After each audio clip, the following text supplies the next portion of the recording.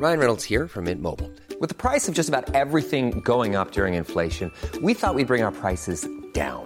So to help us, we brought in a reverse auctioneer, which is apparently a thing. Mint Mobile Unlimited Premium Wireless. How to get 30, 30, bit to get 30, bit to get 20, 20, 20, bit to get 20, 20, bit to get 15, 15, 15, 15, just $15 a month? Sold! Give it a try at mintmobile.com/switch. $45 up front for 3 months plus taxes and fees. Promo rate for new customers for limited time. Unlimited more than 40 gigabytes per month. Slows full terms at mintmobile.com. Hi, welcome to Hollywood Crime Scene. This is Rachel Fisher. Hi, this is Desi Jetikin. Let's start off the show by thanking our most recent Patreon contributors. This week we had Samantha, Gina, Lisa, Caroline, and that's it. Oh, thank you guys. Thank you guys so much. So sweet. Yeah. So people on the Facebook page are dying to hear Our thoughts and our opinions. thoughts on the finale of the assassination of Gianni Versace. And obviously we have thoughts, right? We have lots of thoughts about it. I do agree. Some people were talking about the Ultravox song. Yes. That is one of my favorite things of the series. Like the music choices, I think have been really He did a good job with a lot of the music. I mean, I realize that's not the major point of the show, but I do feel like I always step away from each episode liking a moment with a song. Right. And that was definitely an effective use of that song There in particular. there was a D-Light deep cut. Oh God, the D-Light. Yeah. The Runaway. That was, which is like, that was amazing. Yeah, of course Desi knows that song. Of course. Of course. So I appreciated that. And also, I really liked the finale. I liked the finale too. I still don't think the backward time thing worked ultimately. Like I can see what they were doing, but I feel like if I'm the whole time not liking it, it didn't work. Right. I understand. Like you can say at the end of the episode, like, oh, now I get it. But if you hated it the whole time, then I don't feel like it did its job. That's a good point, because I actually had this revelation watching the finale and thinking, oh, I get it now. I get why they went backwards from a storytelling perspective, because it forced you to feel something for Andrew Cunanan at the end. Because it was only an episode before that you saw his childhood. Right. I get that too, but that's not why they say they did it. Why'd they say they did it? I didn't read any reviews on it. Well, I just listened to an interview with them yesterday, I guess. I don't know who it was, some of the producers of the show or from the series. They said they did it because they felt like they had to start with what everyone knew. Otherwise, we wouldn't know who Andrew Cunanan was and wouldn't be drawn in. But at the same time, if the whole series, I'm thinking I don't like this, right, then it's not really effective. Right. I should have been on board. Okay, let's go through the episode though. Ultimately, I did like the finale. I think there was some really overblown moments in it, which I feel like has kind of peppered throughout the whole series. These moments where you're kind of like, oh, come on. Like, we don't have to really go that far. Like him shooting the TV when his dad, I don't buy it. Like, right. That was, well, I mean, obviously they had to make up all of his final moments because nobody knows what happens. Like other than like the dog food and like things like that where they can say, I didn't see. That's when I was watching it, I was cringing because anytime anyone eats dog food, I'm totally grossed out. I always try to think like, how hungry would I have to be? Well, I liked that when he went for the dog food at first, he was like, no, I can't do it. And he threw it up. Right. That's believable. That's believable. Was he really eating dog food in there? I wanted to heard know that. something where I feel like there are certain things they can tell because there's evidence left behind. Right. A can of dog food is open. Obviously, all of his thoughts, it's all speculation. Like, did he watch the funeral? Did he see his dad on TV? Or his like mom. the dad on TV, that did really happen. Yeah. The dad, I know the like dad all did. of that kind of stuff. Like, so I do feel like it was a tricky episode because it's mostly Andrew watching TV. Yeah. And like by himself. So I feel like he did a good job acting wise. Yeah, his acting was great, as it has been the whole season. Right. So there were some things that did not happen. One thing I read was in this show, he did like a warning shot. I was wondering That's about not that. true. Okay. He didn't. There was only one shot, and that was him killing himself. Right. And the reason they know this is because he used Jeff's gun to kill himself. Jeff Trail. Yeah. Wow. And every bullet was accounted for by each murder. Yes. So they can literally count the bullets and know that he never did the warning shot. Yeah. Because, I mean, I feel like that's such a creepy diary. The fact that each shot was accounted for. Right. Like, I don't know. Right. It's just kind of creepy aspect to me. The other thing I really liked was, what's the guy's name? Ronnie? Who was that? He's I guess he's a junkie, the gay guy in yeah, the police he was interrogation. Good. I also I mean, that's another scene that I did really like, but at the same time, it also was hammering home the theme a bit. Yeah. But I think the theme is a good one to explore. The show was correct in focusing on Andrew Cunanan and focusing on the idea of what it was like to be deeply ashamed of who you were and kind of living a lie. Yeah, and to be living a lie on numerous fronts. Well, he felt like he had to be the exceptional gay man. Right. So I'm going to end the series. I'm not going to end my commentary right now, but as a whole, I feel like the Versace storyline was like so much weaker. It was so weak. I almost feel like it was only there to let us know why we're watching Cunanan's story. Do you know what I mean? And it's interesting because I did look on Twitter to see what people thought, and so many people are like, "Oh, I don't care about Andrew Cunanan. I just want to see about Versace." And for me, it was the opposite. I don't get that criticism at all. Like, I remember early on people saying, "Why is it even called Assassination of Versace or Gianni Versace?" Well, because no one... And I was like, who would watch? I mean, I would, but like, I would too. Yeah, I mean, I get why that title thing never bugged me because I got why, and it's not like a trick. Like, it is about that. That is how he got famous, and in a way, like, it's sort of it is this thing that brought him this fame. If he had not killed Versace, we wouldn't know who he was, and I feel like that is ultimately another part of the puzzle to this show. Yeah.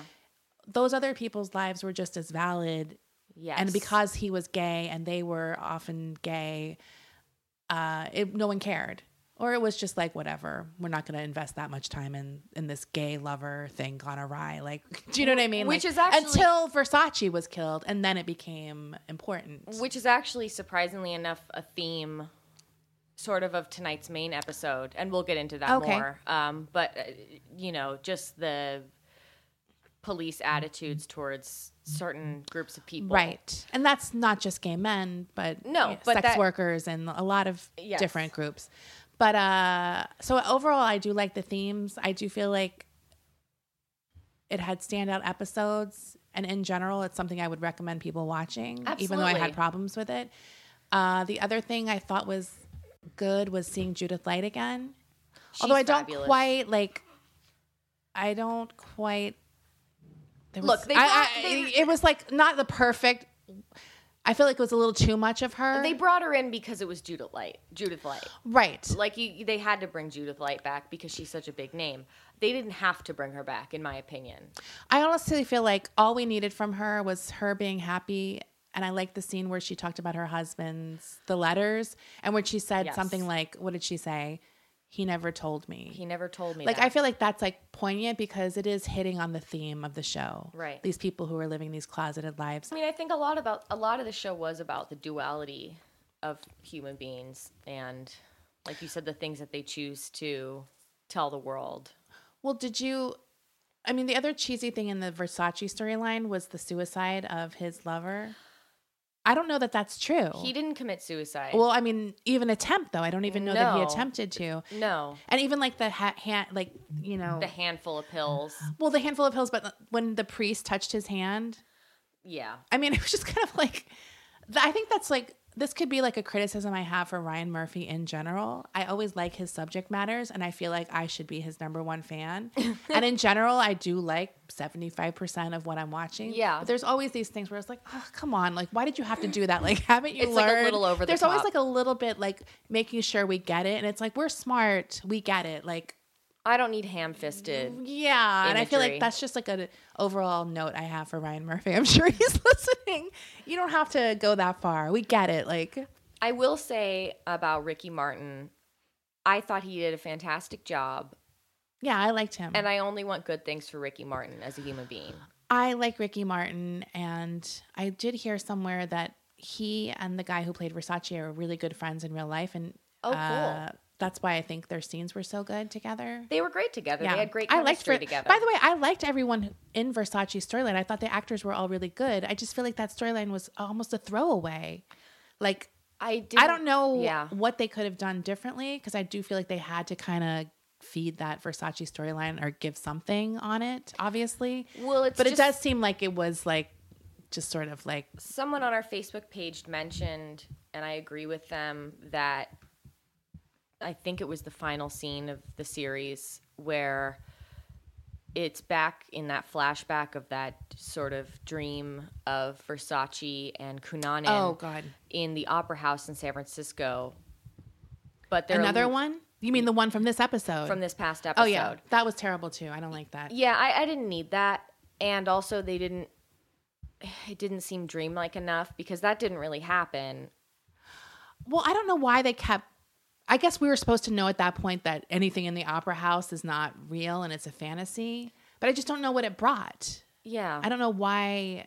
I didn't think it was a necessary scene. I don't know.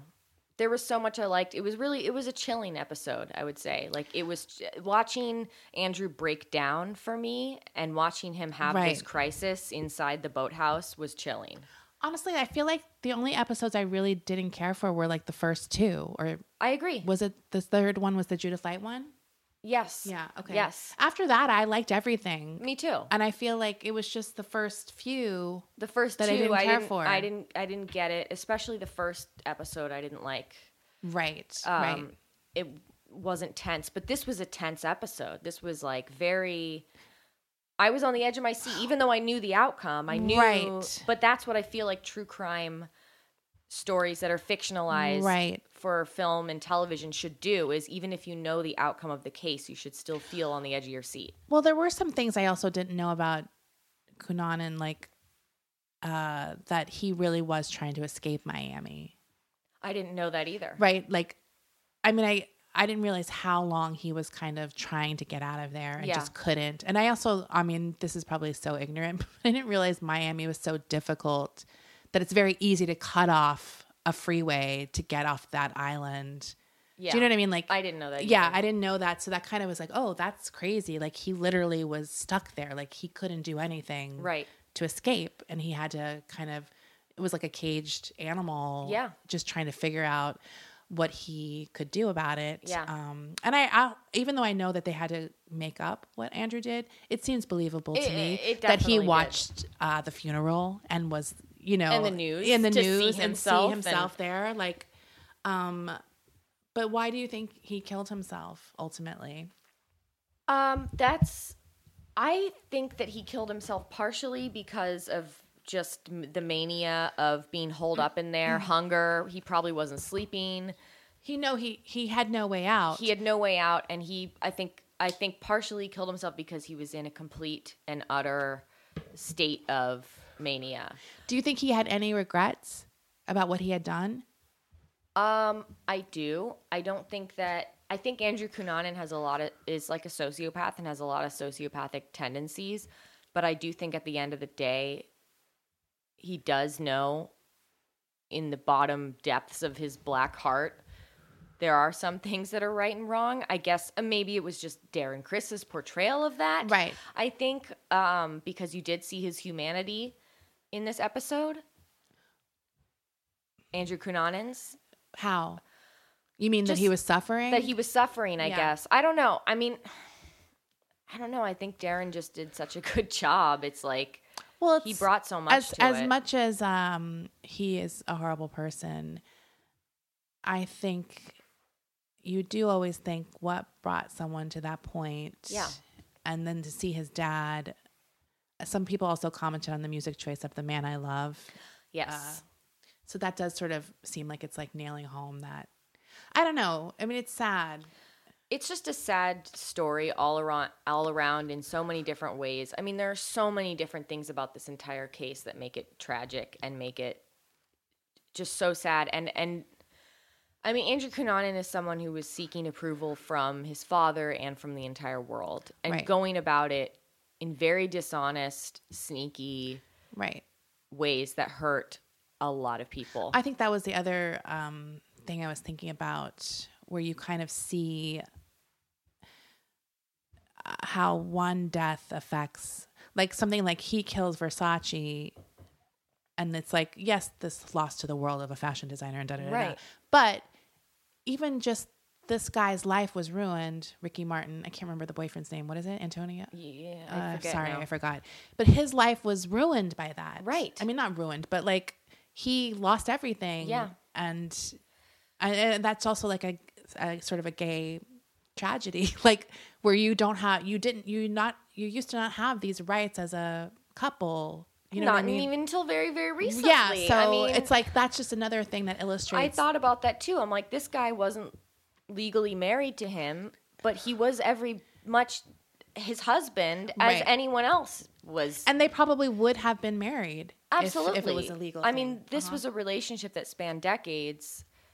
They were husband and husband, in my opinion, Right. even though the Of course. law didn't recognize that. And they did intersperse a few real life clips, like they showed clips of Princess Diana at the wedding, Right. which that gave me chills too. Right, because she dies 2 months later. Yeah, and just like what you were saying, like this one death, Versace, did affect so many different lives. They showed a brief clip of Naomi Campbell crying on a TV interview. Good. No, I'm just kidding. I love Naomi Campbell, but I just seeing her crying made me really sad, because it was like this was her friend, and now her Right. friend has been murdered. Well, I feel like, honestly, what I'm coming away from this is like beyond the whole gay rights kind of thing that was hammered home, which I do like and I think is an important story to have people see. And if true crime gets them into that, then that's really good. I also really liked, I completely lost my train of thought. I liked learning about the victims, the other victims. I thought that was important, because you're right, like you said before, it's like Versace's death did overshadow.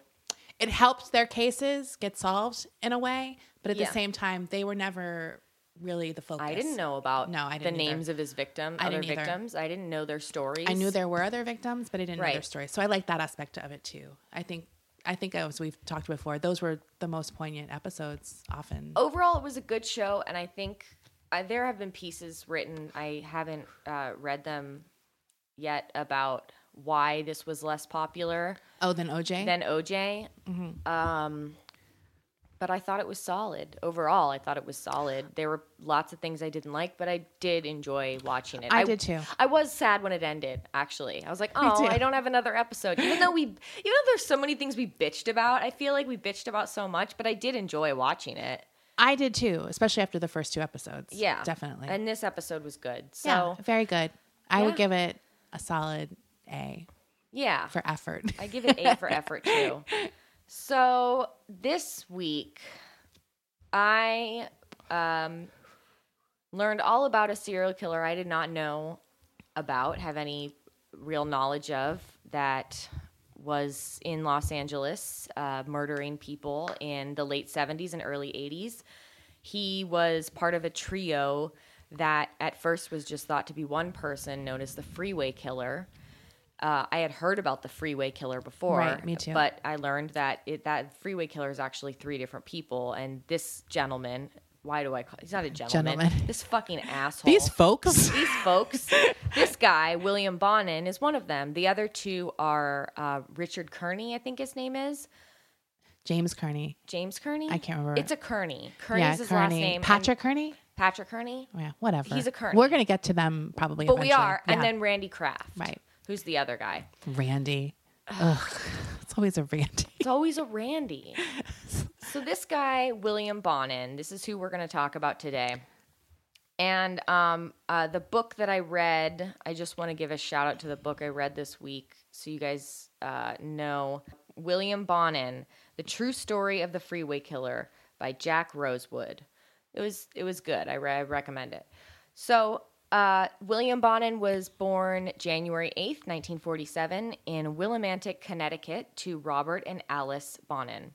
He was the middle child of 3 boys. Both of Bonin's parents were alcoholics, and his dad had a gambling addiction. The children, they often went hungry and had to rely on their neighbors for food. And sometimes the kids were left with their grandfather, who was a convicted child molester. And of course, the parents knew this. Right. And they wanted to go drinking, or, you know, the dad would be gone for a long time, gambling. And or it's hard to get childcare sometimes. It's hard to get childcare. Gotta leave him Jesus Christ. with the pedophile grandfather. So, you know, it wasn't absolutely confirmed that the kids were being molested by grandpa, but I would say that The chances are pretty high with that. So when William was 6 years old, he spent some time in an orphanage, actually. Jesus. Yeah, like his parents were just really not around. And when he was 10, he ended up landing in juvie for stealing license plates. So he just, from the gate, Yeah. not a good childhood. And it was in juvenile hall that he was molested by older kids that were in there, as well as staff members. Ugh. Never had a chance. And after he was released from the detention center, Bonin went on to molest his own brothers, as well as other young boys in the neighborhood. When Bonin was in 8th grade, his family's home was foreclosed upon, so they all moved out west to California to start their new life. He graduated from high school in 1965 and went on to serve in the Vietnam War, and he served in combat. And during his time in Vietnam, he sexually assaulted 2 of his fellow soldiers at gunpoint. Jesus. Yeah. He actually was honorably discharged, though.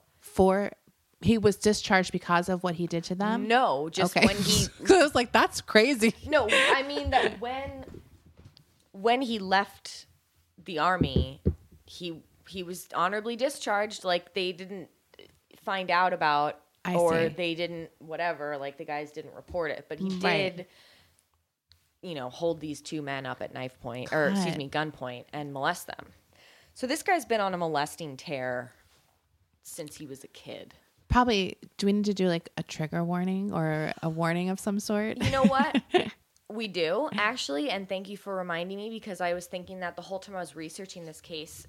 This is one of the more gruesome cases that we've talked about. This is pretty heavy stuff. I will offer a trigger warning. I apologize I didn't offer that already. I mean, hopefully if you tune into this show, you know we talk about some pretty heavy stuff here. So this story involves a lot of child abuse and molestation throughout the whole story. If that's something you're uncomfortable with, I would turn this episode off now and come join us next week for something different, probably. And obviously, Desi and I, you know, we don't joke about victims here, but we will be roasting this motherfucking asshole, William Bonin, over the coals, because he sucks and he deserves to have his name dragged through the mud because he's a terrible person. So, with that, let's continue. Bonin, after he was discharged from Vietnam, he returned home to California to Downey, which that's in Los Angeles County, in 1968, and he moved in with his mother. He ended up getting married, but that marriage only lasted about 2 years. During the next year, Bonin abducted and sexually assaulted 4 different teenage boys. Jesus. During that next year. He was arrested in 1969, and he was sent to the psychiatric hospital where he underwent evaluation. It was in the hospital where Bonin was diagnosed with manic depression. Doctors were aware of Bonin's sexual trauma, and they concluded that he was a sexual predator. So he was sent to jail in 1971, but he was released in 1974. And the doctors said at the time, well, we don't think he's a danger anymore to others. We think he's rehabilitated. Mm-hmm. So they released him. Big mistake. Yeah. Huge. It wasn't long before William Bonin was back on his bullshit again. I'm sorry, that's what I wrote in my notes. I was trying to be concise. At the end of the summer in 1975, 14-year-old David McVicker was hitchhiking in Garden Grove back to his home in Huntington Beach. William Bonin picked him up. At first, everything seemed fine. William seemed like a pretty nice guy. He tried to make conversation with David. "Are you gay?" he asked the 14-year-old boy. David obviously felt uncomfortable with this grown-ass man Right. asking him such a personal question. So David asked, let me out of the car. Please Yeah. let me out. But instead, William Bonin pulled out a gun and drove out to a secluded field where he raped David. During the rape, William Bonin attempted to strangle David with a T-shirt, but when David screamed, Bonin stopped, apologized, and drove him home. Ugh. I can't believe he had the audacity to be, oh, I'm sorry. Right. Like, I mean, I don't know. I mean, I'm grateful because obviously this person survived. yes. But it is true. It's like, well, what's your... I mean, it's like a fascinating detail. It was like, so fascinating because to he me. hadn't killed anyone yet. No. Probably. He was So he just- was still... He was a molester. He was kind of dipping the toe in of pushing that line. Right. Right. So something spooked him or some split decision. Well, I think a lot of times, sometimes their first murder is because they don't want to go back to prison, especially when they're a sexual predator and Right. they've been in jail before. That's usually kind of how it happens. Right. So Bonin did go to jail for this because David went to the police Right. and they were able to locate him, which is good. But he wound up only doing 3 years for the Jesus rape and Christ. attempted murder of David, even though He already had a history. he had a long history of doing this before. So William Bonin was released in 1978 and put on 18 months of probation. Oh my God. That's it. He moved back in with his mother and started working as a truck driver. And around this time, William Bonin met a 22-year-old man named Vernon Butts. Vernon, you'll like this. Vernon was an aspiring magician. Okay. Yeah. And he was super into the occult. So I just like picture this as like, I mean, I guess this is like maybe, I don't know, like a couple years before Dungeons and Dragons, but Vernon kind of Right. seems like that type of guy to me. Like whenever I hear descriptions of him, Right. that maybe he was into that. I mean, not all Dungeons and Dragons players. I'm just saying. I just want everyone to have a picture of this guy. Please don't add us. Don't alibi me, Patton Oswalt. So, let's see. But I mentioned like the, he was into the occult dark magic stuff. Right. So this Bonin thought that this guy would be a good mark for him to sort of team up with, basically. Oh. So at this party where Bonin met Vernon Butts, he's like, hey, you should be my accomplice in my crimes. We should do crimes together. And Vernon was into it. He's like, yeah, that sounds good. Did he know what man. the crimes were? I don't think it really mattered to him. I think was in. that Vernon was just looking to get into any kind of trouble. Mm-hmm. But I'm sure that, because he did get into these crimes with that had to do with sexual assault, he probably already was into that stuff Right. already. So Vernon is a bad person. Vernon's a bad guy. Okay. Yeah. Because I didn't know if I was allowed to make fun of his name. Sorry. Oh, I But wanted when you to. first mentioned his name, I was like, I don't know if that's a victim, so am I allowed to say? No, believe me. Every time I had to write his stupid fucking name down, Vernon Butts. When you first said it, I was like suppressing a laugh because I was like, well, I don't know if that's going to be a victim because I literally know nothing about the case. Yeah, no, and I was don't like, worry. okay, Vernon Butts sucks. Okay, good. Yeah, he fucking sucks.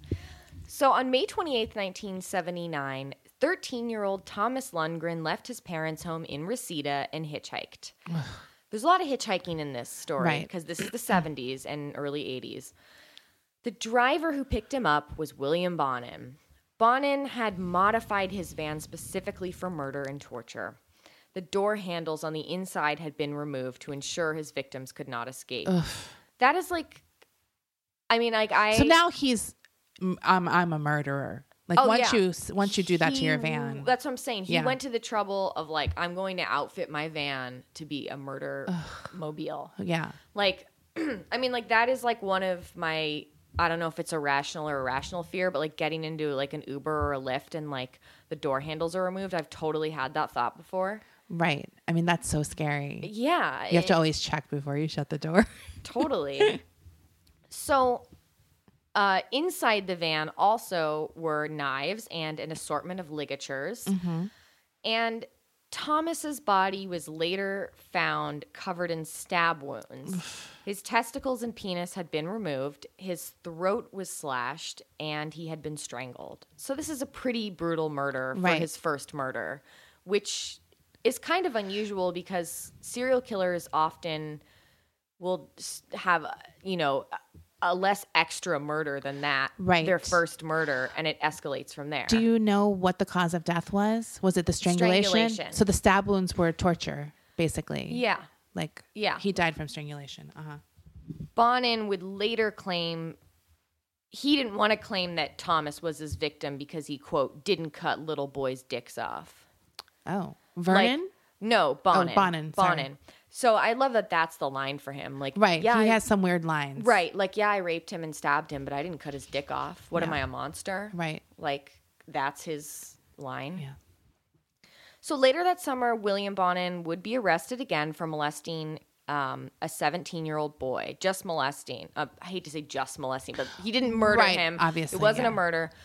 But because of a clerical error, he was released from jail. Ugh. Unbelievable, right? In August of that year, Bonin and Butts picked up Bonin and Butts, also known as like the worst police detective TV show in the 70s. Butts. It's like a John Holmes movie. Right. So I'm just curious, has Butts been arrested for anything ever as far as molestation or anything creepy? Uh-huh. So Bonin and Butts picked up 17-year-old Mark Shelton. Mark had been raped and brutalized by William Bonin. The teen was sodomized with a variety of foreign objects, including a pool cue. Jesus Christ. Mark Shelton ended up dying from shock, which I didn't know was something you can do. That for especially that age. Yeah, I mean, that's a young man. Young man. I mean, that's like the level of how bad that was the brutalization. He was traumatized, absolutely, and physically. I mean, yeah, that's so horrible. So his body was found in San Bernardino County. The next day, William Bonin and Vernon Butts picked up 17-year-old Marcus Grabs. He was a student from Germany. This was the very next day. Mm-hmm. They already were like, let's do it again. Let's do it. So they pick up this kid, and this guy was just traveling to the U.S. for the summer, just going on. So like an exchange. He was an exchange student, just doing a tour of the country. Ugh. And he was in California, in Los Angeles, and gets in the absolute wrong car. So on the evening of August 5th, 1979, Marcus was hitchhiking on PCH, Pacific Coast Highway, for our non-Southern California listeners, when he was picked up by William Bonin and Vernon. Marcus was then put into the back of the van and taken back to Bonin's mother's house, where the two men raped and tortured the teen. Marcus's nude body was found in Malibu Canyon. He had been strangled, bound with rope, and stabbed 77 times. Jesus Christ. That is a lot of times to stab someone. Yes. There's certain types of serial killers. There's the serial killers who do it for the effect that it gives them while they're killing. Like, I forget the name of it. And they're in like a state. Like like they really like the process of killing. And then there's serial killers who do it out of convenience or out of necessity. Mm-hmm. Like, oh, I raped this person, I have to kill them. Right. And William Bonin was the kind of guy, his thrill came from the process of killing. So it makes sense that he would enjoy the torture and the intimidation and the sexual assault. And police speculated, at least in this book, that part of why the crimes were so brutal and the kills were so brutal is they thought, oh, William Bonin was ashamed of his homosexuality and he had to stab them so brutally after he raped them. It's like killing that thing he didn't like about himself. Urge he had inside. Right. That was that was just one. Also almost like I have like obviously been around gay men my whole life, and I do remember like people. I had friends who would get beat up after like an encounter, a sexual encounter, and it was sort of like a straight guy, supposedly, who beat them up afterwards because, I mean, they weren't killed, obviously, but it was like the shame in them. They had to beat up the person who tempted them. Right. You know what I mean? As if it's their fault. By the way, I'm looking at this picture of Vernon Butts, and he's exactly what you would think he looks like. Let me see. Hold on. I mean, I've seen it, but I need to be... Oh, yeah. Yeah. I mean, he looks like a Vernon Butts, He does. and that's not a compliment, by the way. We'll post his picture. Okay. So on August 27th, I want you guys to just realize, like, these murders are happening like one after the other. This Right. is like the longest he went between murders was like 2 months at one point. I mean, So these are happening almost every week at this point? Uh-huh. Yeah. Or every week, every 2 weeks, sometimes within, like 3 and a few days. So this one happened August 27th, 1979. At around 1 a.m., 15-year-old Donald Hayden was walking on Santa Monica Boulevard in Hollywood, which is Right here. right here where we're recording right now, not far from this kid's home, when he was picked up by Bonin and Butts. The two men spent the next several hours raping and torturing Donald. At around 11 a.m. that day, Donald's body was found in a trash can in Long Beach. His body was covered in bruises, burn marks, and he had been stabbed in the neck and genitals. There was evidence of trauma to his anus, and he had been strangled. So this is his signature. This is one of his signatures, William Bonin's, is like he does the rape, he does the torturing, and there's often foreign objects Right. inserted. There's ligature marks found on the bodies, and he prefers strangling as his method to kill. William Bonin's vicious murder spree continued. Just 2 weeks after he murdered Donald Hayden, Vernon and William Bonin were out on the hunt for new prey. On September 9th, 1979, 17-year-old David Murillo was riding his bike in La Mirada on his way to go see a movie when the two men spotted the teen and lured him into the van. The men bound, raped, beat the teen, and 3 days later, David's body was found alongside the 101 freeway. The next murder happened 8 days later. This was 18-year-old Robert Wirostek, and he was found dumped alongside the 10 freeway. It would be a few months before the duo struck again. This is like that break. longish gap. And is there anything that you found out that caused the gap? Like, was there? No. No. I mean, sometimes it's like, oh, that was the month his mom died and he had to go to, like, there's Right. always usually some reason. no. And the thing about William Bonin is like he acted on his urges. He might have just not had the urge. Or those 2 might months. not have seen someone. He really acted like when he had the urge to do it, he did it no matter what was going on. And then, I don't know if this will be something you get to, is Vernon participating in the kills Vernon actually only killed, I think, 2 people himself? at his own hand. Right. But he was always there. He when was it just happened. he wasn't always there. There's some other murders that happened where he wasn't, but this was William Bonin's first accomplice that he had. He was like his protege. So this guy would rape and torture. Yes, he would help him. He would help William with all the rape and torture, but it was always William Bonin's hands, and he was the ringleader with all of this. Right. So, the following day, it would be a few months before the duo struck again, like I just said. Right. On November 29th, the body of an unidentified teen boy was found dumped in Kern County, also with the same methods of torture, rape, and strangulation. The following day, William Bonin and Vernon Butts picked up 17-year-old Frank Dennis Fox.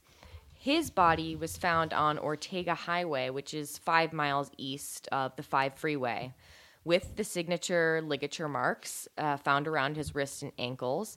There were signs of beatings, and this time they found avocado green colored carpet fibers in his pubic hair. This was the same color of carpet in William Bonin's van. Oh. Which I'm like, of course it was fucking The avocado. green. I know, That's like so so- 70s. And what's going on media-wise? Are these big stories? We're going to get to this. Okay, These okay. are not big stories. These are just blips in the paper. This body was found. Right. And we're going to get to why in a little bit. Quality sleep is essential. That's why the Sleep Number Smart Bed is designed for your ever-evolving sleep needs. Need a bed that's firmer or softer on either side? Helps you sleep at a comfortable temperature? Sleep Number Smart Beds let you individualize your comfort so you sleep better together. JD Power ranks Sleep Number number 1 in customer satisfaction with mattresses purchased in-store. And now, save 50% on the Sleep Number Limited Edition Smart Bed for a limited time. For JD Power 2023 award information, visit jdpower.com/awards. Only at a Sleep Number store or sleepnumber.com.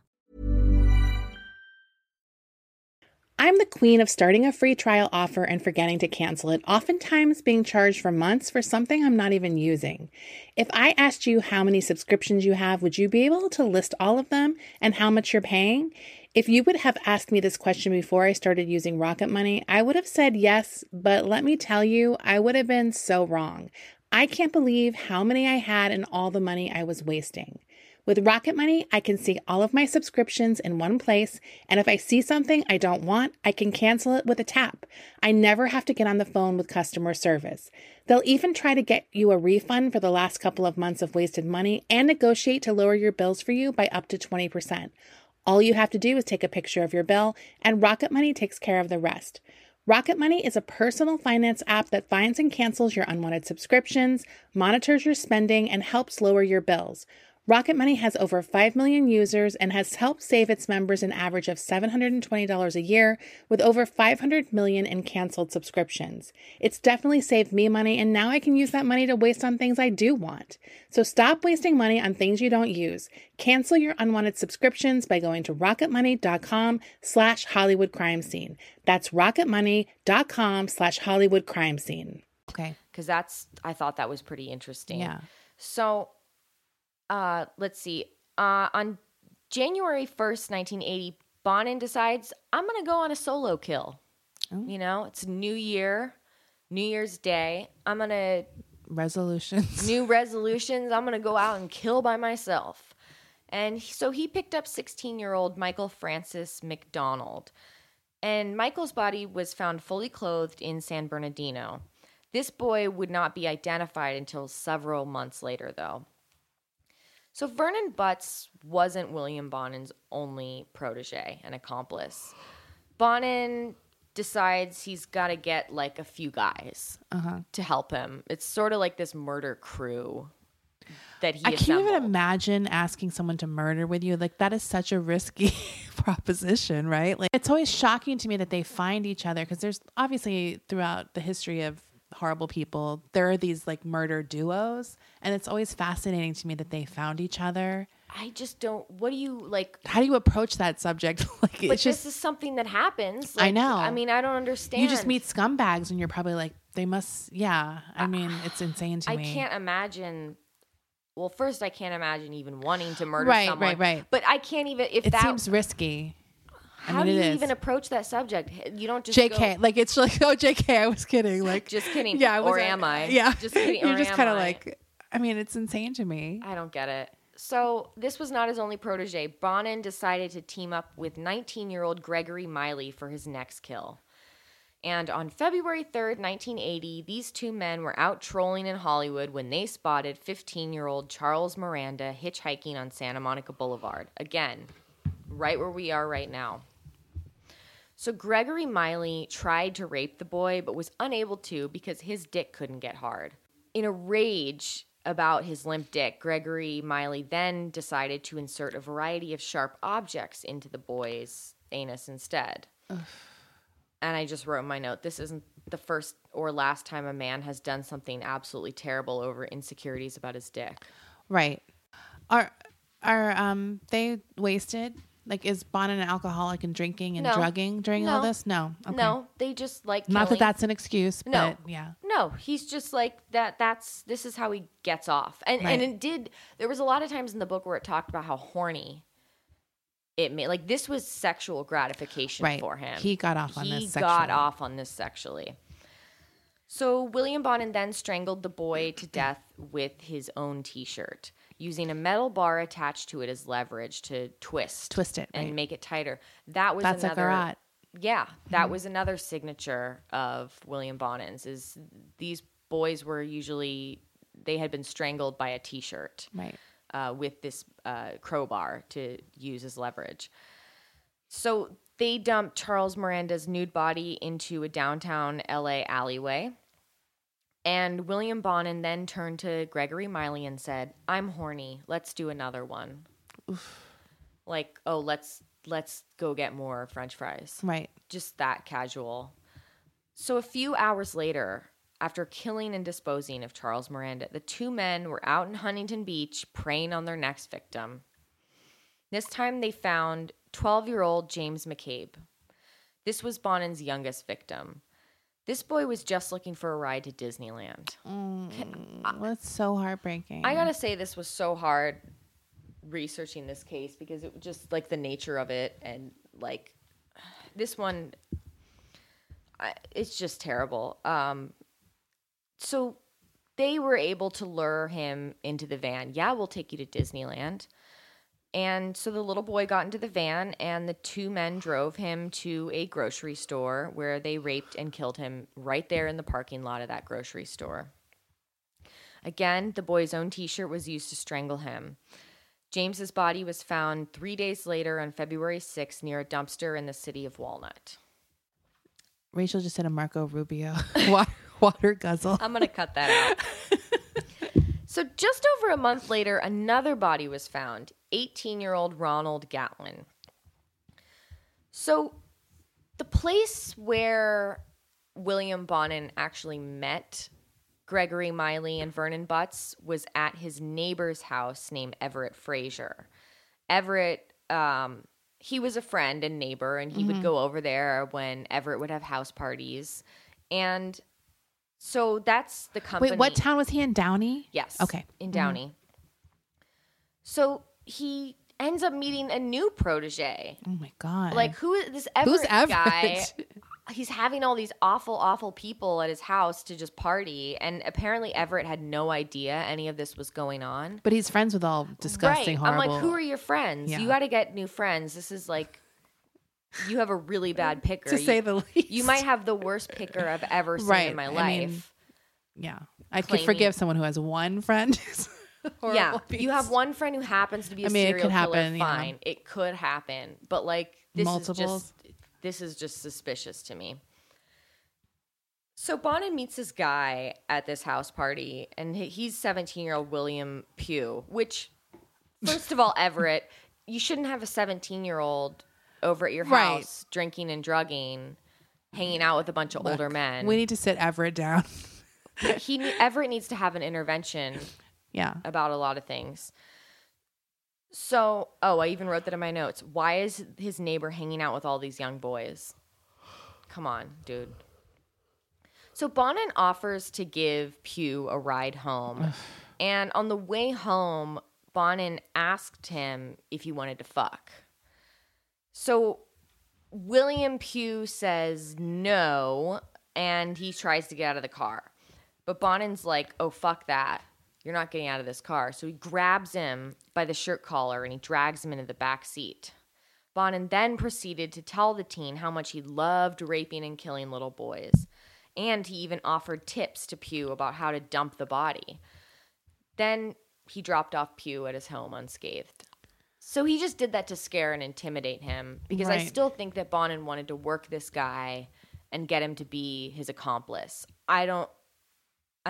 Perhaps he chose not to kill him too because it was Everett's friend.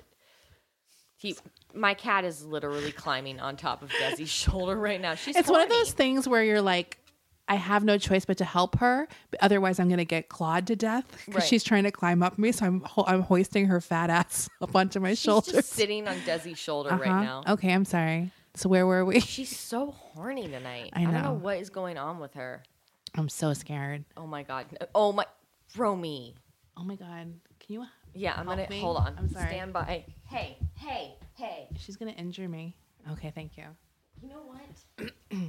She's like a porpoise. She is like a porpoise. Okay. Okay, back to the very serious murder stuff.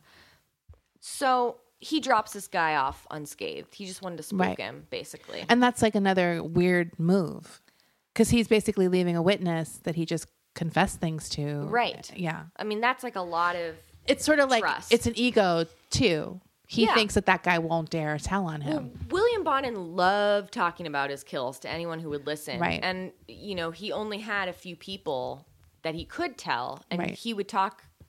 And clearly an Everett party was a safe place to kind of do it. Right, this fucking party. But surprisingly enough, William Pugh was interested in linking up with Bonin. Oh my God. So, I mean, like, I like that there's like this moment for William Bonin where he's like, should I rape this person or should I make them an accomplice? Right. Like he's always like, I mean, that is so weird after what happened that Pugh would be interested. I mean, these people are fucking disgusting. so on March 20th, Pugh met up with Bonin to go on their very first kill together. Jesus. I can't even imagine. Right. They abducted 15-year-old Harry Todd Turner. The boy was a runaway, and Bonin and Pugh were able to lure him into the van by offering to pay him $20 for sex. The boy was then raped and severely beaten. He was bitten on the genitals and then strangled. Bonin and Pugh dumped Harry's body into an alleyway. 2 days later, police found the bodies of two more teen boys, 14-year-old Glenn Norman Barker, and 15-year-old Russell Dwayne Rugg. Again, avocado green carpet fibers were found in both boys' pubic hair. Now, in the late 70s and early 80s, it wasn't just Bonin who was known as the freeway killer. There were two other killers at this time who were also killing people and dumping them near the freeway. But police, however, were unsure about labeling what were Bonin's victims the work of a serial killer, even though all of these signatures were all over Right. it. And this is sort of like what I was talking about before with handling the Andrew Cunanan case. The police actually said, well, there's the big gay community in Los Angeles and Orange County, so gay men just get dumped and killed off the freeway all the time. Right. That was sort of their... It's like this hookup culture where they're doing this reckless behavior. Right. That was their narrative that they had put together. Also, like I said before, this story was like a blip in the newspapers. Right. I'm surprised because these are young children. That surprised me too, and I think I mean, I don't know I don't know their home lives or race or anything.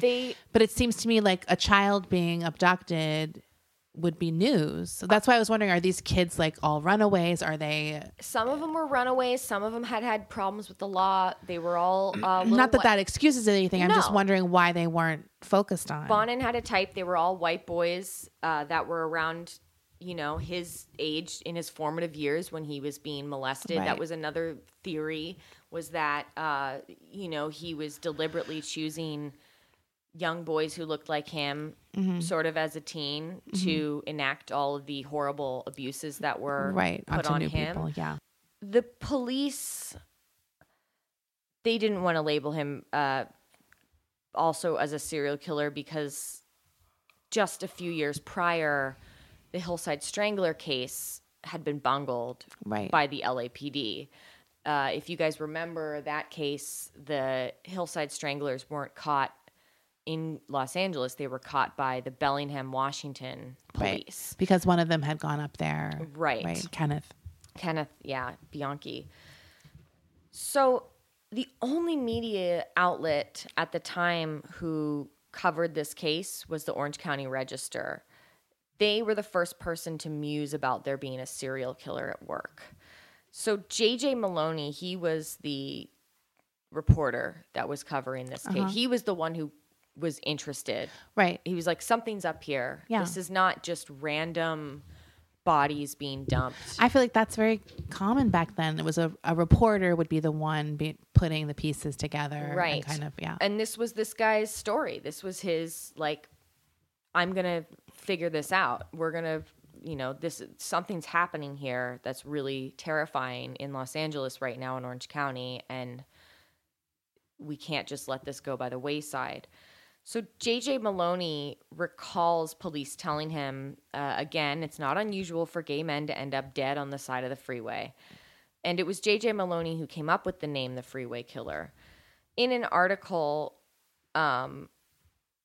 J.J. Maloney had said he believed they didn't want to get involved and call this a serial killer case is because of the way they bungled, the embarrassment sort of bungling the case. They didn't want that pressure on them to have to solve another serial killer case. They also didn't, this reporter speculated that police didn't want to put fear into the town, that there was another serial killer on the loose. So on March 24th of 1980, the OC Register, it broke the story, basically. And yes, there is a serial killer on the loose in Los Angeles and Orange County. Like, these deaths that have been sort of pushed to the third page in a little paragraph individually Are all connected to each other. So on April 11th, 1980, the nude body of 16-year-old Stephen Wood was found in an alleyway in Long Beach near PCH. Now, like most serial killers, methods of torture or killing escalate over time. And like I said before, William Bonin was pretty extreme from the beginning. Right. Which is crazy that he could even escalate from there. But he managed to.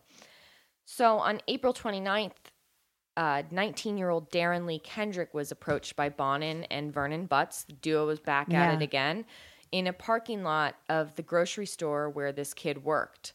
The two men offered Darren drugs, and he accepted, getting into the van. Bonin and Butts then served up their usual routine of rape and beatings, but this time they forced Darren to drink hydrochloric acid. Ugh. Darren was eventually killed by Vernon Butts by an ice pick to the ear. Jesus Christ. So a step up. Right, for sure. If you can even imagine from their killings. His body was found the next day at a construction site in Carson. If you can believe it, Desi, William Bonin has had a girlfriend this whole time. What? Who doesn't know what's going on. What? Yes. He has a girlfriend. And he's just, this guy has a job. He works as a trucker. So it's a perfect. He knows all the freeways. He knows all the freeways, but also what I was going to say is he has a job. He has this full life beyond the killing stuff. When is he spending time with her? That's what I was wondering. You never spend time with me. I would love to hear her pedestrian complaints. Right. Girlfriend Where were you? You said you were going you were going out to the bar for an hour and you come home and you smell funny. Yeah. Oh my God. I always feel bad thinking horrible things about these girlfriends and wives of these people, but it's how clueless are you, or just accepting of their bullshit excuses? I feel like there would be so many questions. No, where were you? Right. Why did you come home at 7 a.m.? Well, I wonder if the fact that he's a trucker, they do have odd hours. He was able to be like, oh, I had a late run. I got called in. That could have been it. Also, you don't have the access that we have now to get in touch with someone. Right. No matter what. Yeah. So it's There's hey, no GPS. Yeah. Right. Oh my God. And it just seems beyond her stupidity or whatever. I'm shocked that he would want to have a girlfriend who could possibly figure things out. Do you know what I mean? Or be a witness. That's the other thing is this guy's fucking ballsy. He's telling people, random people he just met at a house party, that he's not only is he a murderer, but he wants people to help him murder. The other thing I read was that apparently this guy had a very hypnotic way about him. I don't know. I haven't seen any evidence that he was particularly charming. No, he looks like scum. When I looked at those two guys, I was like, that looks like guys I'd be like, Mom, please. Don't bring this guy home. So, Desi, not only did William Bonin have a girlfriend, but he also had some side action going on, too. With women? With a guy. So he was, with a guy? Yes. Okay. So he had an 18-year-old male lover named Lawrence Eugene Sharp. Bonin ended up killing Sharp because he got bored with him. So he killed his lover? Yeah. Because he literally, William Bonin said this, I just got up one morning and decided I was tired of him. So he fucking murdered him. If you think ghosting is bad. Yeah. That's a whole other level. I would rather be... that's literally ghosting someone. Jesus Christ. Okay. Okay, guys. Okay. Let's get back to this. So a couple days later, on May 19th, Bonin was ready for another kill. He called up Vernon Butts, but Vernon wasn't into it. And Bonin decided he was going to go alone. Another solo kill. So Bonin picked up 14-year-old Sean King and raped, tortured, and killed him. Later, though, he went over to Vernon Butts' house to brag about the kill and what a great kill it was. And, oh, my God, you missed on this great kill. Right. Like he had just gone... Like, hey, this is a new... I mean, in a way, I wonder if there was more of a thrill killing someone he knew. Like...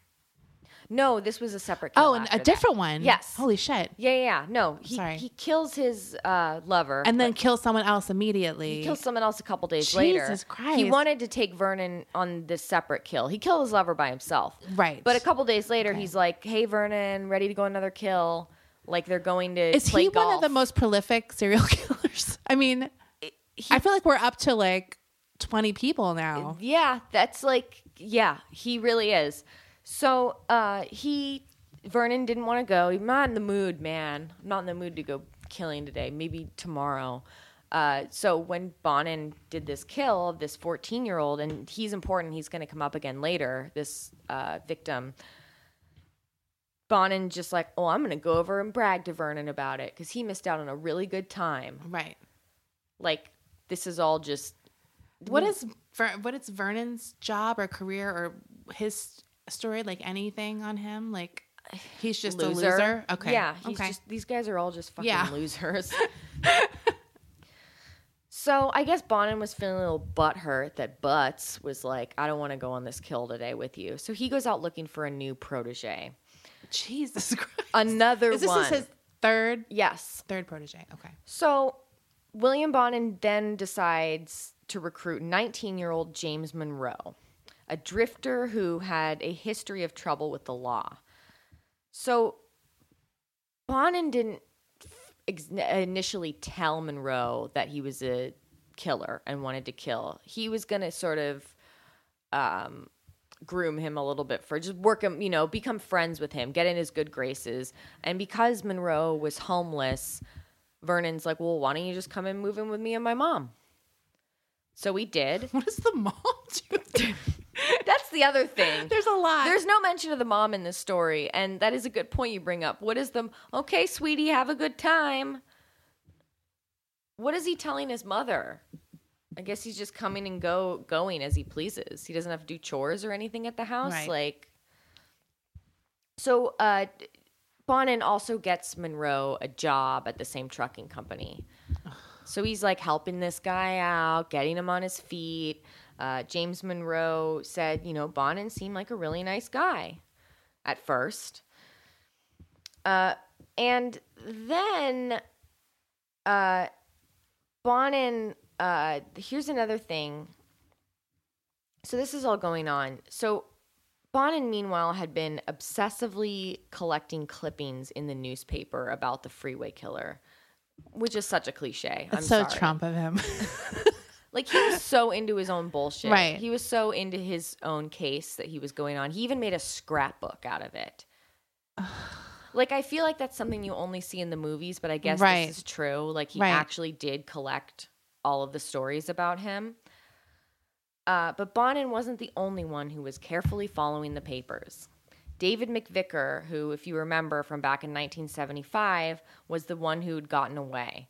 The victim who had sent Bonin to jail for a few years.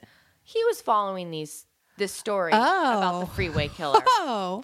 So David McVicker called the police and said, I know who the killer is. Jesus. Yeah. That's awesome. I know. I'm like excited right now. I know. Now, at this same time, like not long after, 17-year-old William Pugh, one of Bonin's accomplices, was arrested for car theft. Oh, right. So while William is in police custody, he told them that he could give up the freeway killer for a deal. So one of the things that William Pugh told police was that the killer had newspaper clippings in his glove compartment. The man he was describing, of course, was William Bonin, the same man who had been arrested a few years earlier for the rape and attempted murder of David McVicker, the boy who had just called them to alert them who the killer was. I love this guy. So this story, there's a huge fucking break. Yeah. You know, this is huge. So the police surveillance of William Bonin began. On June 2nd, 1980, Bonin and his new accomplice, James Monroe, the 19-year-old drifter, picked up 19-year-old Stephen Wells. Stephen had agreed to come back with the guys to Bonin's mom's house for sex. And at this point, James Monroe thinks this is just, they're just going to have sex. He still doesn't know. His mom's house. I'm sorry. That's just so... It's so wrong. There's so many levels of wrongness to this whole situation. So they had sex with Stephen, and then after they had sex, Stephen was offered $200 to be tied up.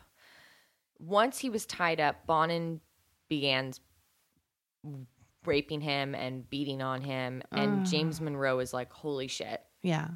What the fuck is happening? Right. Like, this is not a good situation. And James realizes what's going to happen, basically. So Bonin then strangled Stephen Wells, and the men loaded up his body into the van and headed to Vernon Butt's house to brag. When they got to Vernon's house, Butts answered the door dressed as Darth Vader. What? Which I thought was an insane detail. First of all... He is a huge nerd. Yes. I mean, besides being a murdering scumbag, he's like... What the fuck? These people are so gross. I like fucking hate them. I was so repulsed when I read that. Not like anything against Star Wars, but just like... But yes, no. No, it's just like... In the middle of the fucking day or whatever this is, this guy answers the door. What was he doing? No one was there. He was there alone. What was he doing dressed as Darth Vader? These are things I need to know. Right. Vernon That's Butts. the creepiest thing about this guy, is that he's alone in his house dressed as Darth Vader. I mean, if that isn't a sign that you're a fucking creep. Like, what the fuck? Jesus Christ. I mean, it did give me a chill. Fucking horrifying. So once they get inside, presumably he takes off the helmet. I don't know. Hopefully he does. I think he has the conversation. Do you think he's doing the voice? Who the fuck knows? I mean, Vernon Butts, I want to punch his fucking face and like... Fuck him. So when they get inside to his house, Bonin explained to James Monroe, yes, I am the freeway killer. And then he showed him the 21... Was he being called freeway killer now in the press? Yes. Okay. That was the... So now he's like saying it. Yes. Like, I am He's that like, person. I am the freeway killer. Ugh. Can you imagine hearing someone say that to you? That is so scary. It's so scary. Oh, I'm like scared to go to the car tonight. I'm sorry. To like get Brendan to walk me out. Seriously. And this all happened like around here, I know. too. It's really scary. So then Bonin shows James Monroe 21 different ID cards of the victims. So he had saved them as trophies. Then the trio went out to the van to show the kill off to Vernon Butts. So Stephen Wells, this guy they had just killed, they had just dumped him in a cardboard box, hauled him over to Vernon's house, and showing him off like it's a common trophy, like animal. Hey, look, yeah. Look what I did. Look what I just killed. So next, Bonin and Monroe drove to Huntington Beach to dump off the body behind a gas station. Then they got burgers at McDonald's. Just like that. I mean, and this is how William Bonin operated. It's like he did these insane, brutal killings and then would just dump them off, right, carelessly, like nothing. Garbage. Yeah, I know. Let's get some burgers. Right. It doesn't seem like he took any care to be discreet. No, did not give one single fuck. It's kind of infuriating that he got away with it being so careless. Like he was making, you know what I mean? Like it makes it extra infuriating. Like the police could have caught him very early if they made any effort. Yeah. Right. So that night, Bonin threatened James Monroe that if he ever told anyone about who he was, that him or any one of his accomplices would kill him. Right. So James is fucking spooked. And just 9 days after the murder of Stephen Wells, Bonin, he's ready for another kill. But police were on his tail. Literally. One night he was out hunting and police were following him in their car. Unmarked car. And Bonin's out in his fucking van with the avocado green carpet, and police see him attempt to pick up 5 different boys. Why can't they arrest him at this point? Because he's just pulling over. Hey, you want to get in the van? I know, but don't they have the fiber evidence? Does that not count yet? I guess that didn't. They had the 2 witnesses, right? And they have they don't know about the van. They don't know about what's inside the van yet. They don't know that that's from his van. They don't have any reason to search his van yet. Basically, right? They don't have that. So, but they have a name, so they're on his tail, right? And they're following him. So, finally, William Bonin gets a kid, to get into his van, a 15-year-old boy. He drives this boy to a parking lot at the beach and begins raping him.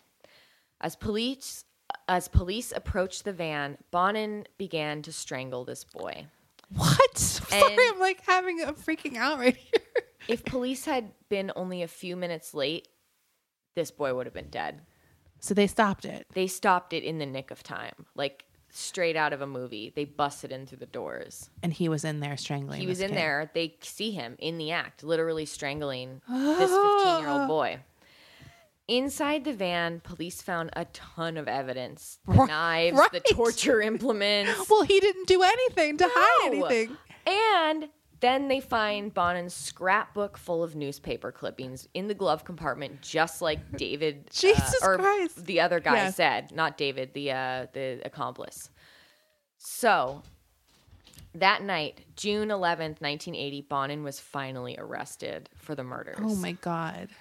While in custody, police worked on Bonin to get him to confess, but he wouldn't. Like, the just audacity. Because I made a scrapbook doesn't mean... Just because you saw me raping a kid in there. So it wasn't until... You're going to love this, Desi. I immediately thought of Desi. It wasn't until police received a letter from the mother of 14-year-old Sean King urging Bonin to tell them where the body of her son was that Bonin finally cracked. No, he did not crack because he was empathetic to the mother, just wanting to have some closure. He cracked because he knew that if he got to go out in the police car to show them, to lead them to the body, that they might take him out for a burger. What? And so... I honestly hope they did not take him to get a burger. I hope they didn't take him to get a fucking burger. Okay. But that's why he confessed to these murders because he wanted a fucking burger. Look, just because I've gone to In-N-Out 7 times in the past week doesn't mean I'm obsessed with burgers. And look, I get that. I get wanting a burger so bad you'll do anything. But this is over the top even for me. Look, if you're going to have to confess eventually anyway, you might as well try to get a burger first. It could be your last good burger. Jesus Christ. I want to know where they went for the burger, too. Right. Because was it just like Jack in the Box? Because that wouldn't do it for me. So, but I hope he didn't get it. I hope he didn't get it either. But fuck I love him. that was, fuck him. I mean, I hope that they were like, yeah, we'll get you a burger. And then they drove by and went, whoop, and didn't and do just it. let him smell like the burger smell. No, I hope they got burgers for themselves yes. and ate it in the car. They're like dripping. And they're like, it's so good. Juicy. And then they're like, we got you one too. Oh, just kidding. And they protein style.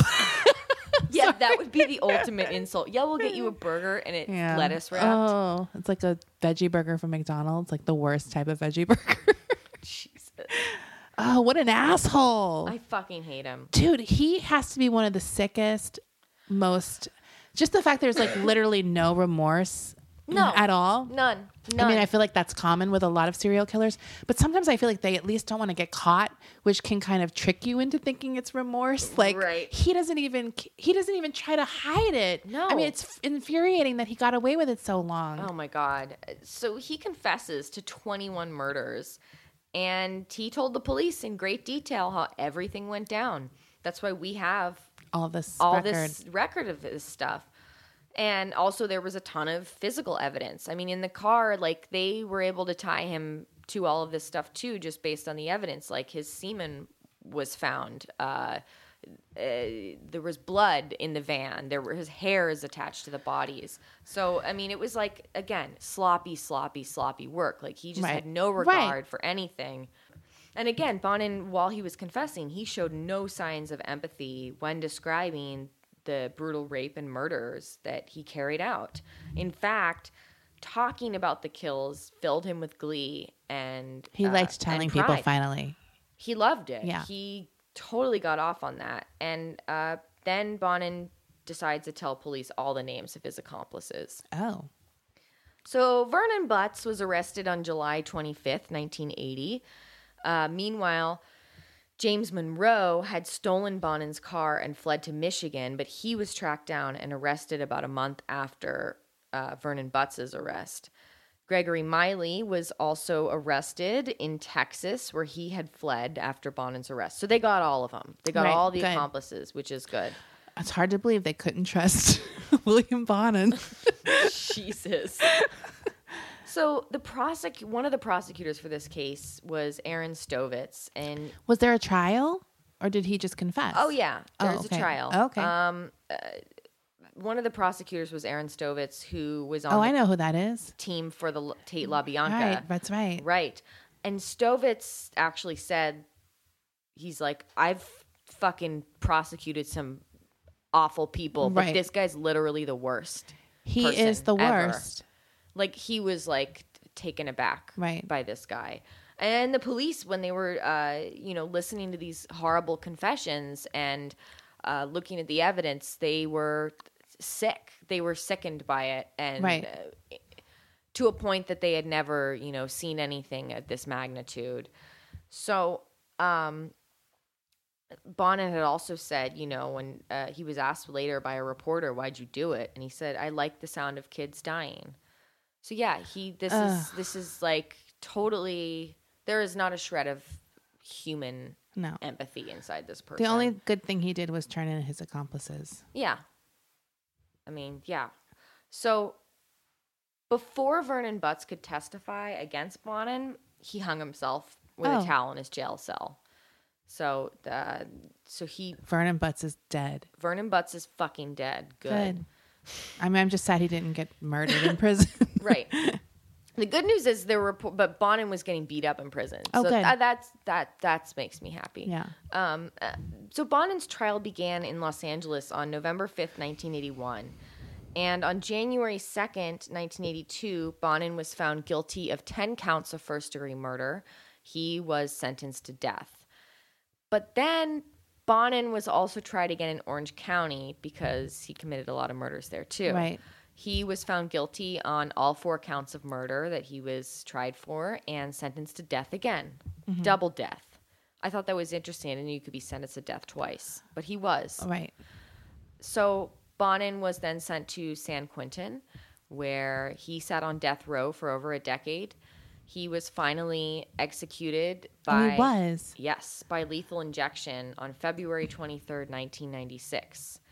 And his last meal was 2 large pepperoni pizzas, 3 pints of coffee ice cream, and 3 6-packs of Coke.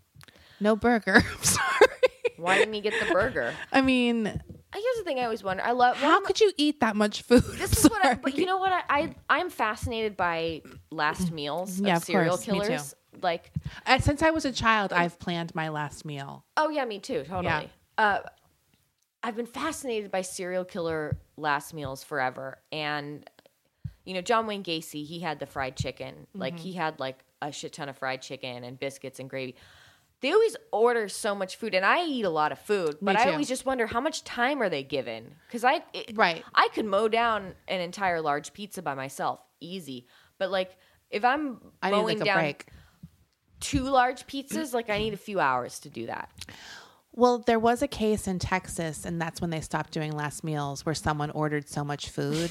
They were still eating. No, and then they threw it out. Like they just did it as a Oh, that's as a Fuck whatever, you. as a fuck you. I mean, it was an insane amount of food, like 5 times as much as what you just said Right. about William Bonin. Right. So he was clearly doing it. So then they stopped giving last meals to well, people. that guy just ruined it for everybody I know. else. I mean, honestly, fuck them. I don't fucking care about the last meals. No. I hope that they don't get a last meal, but I do like hearing what they choose, especially when it's legit.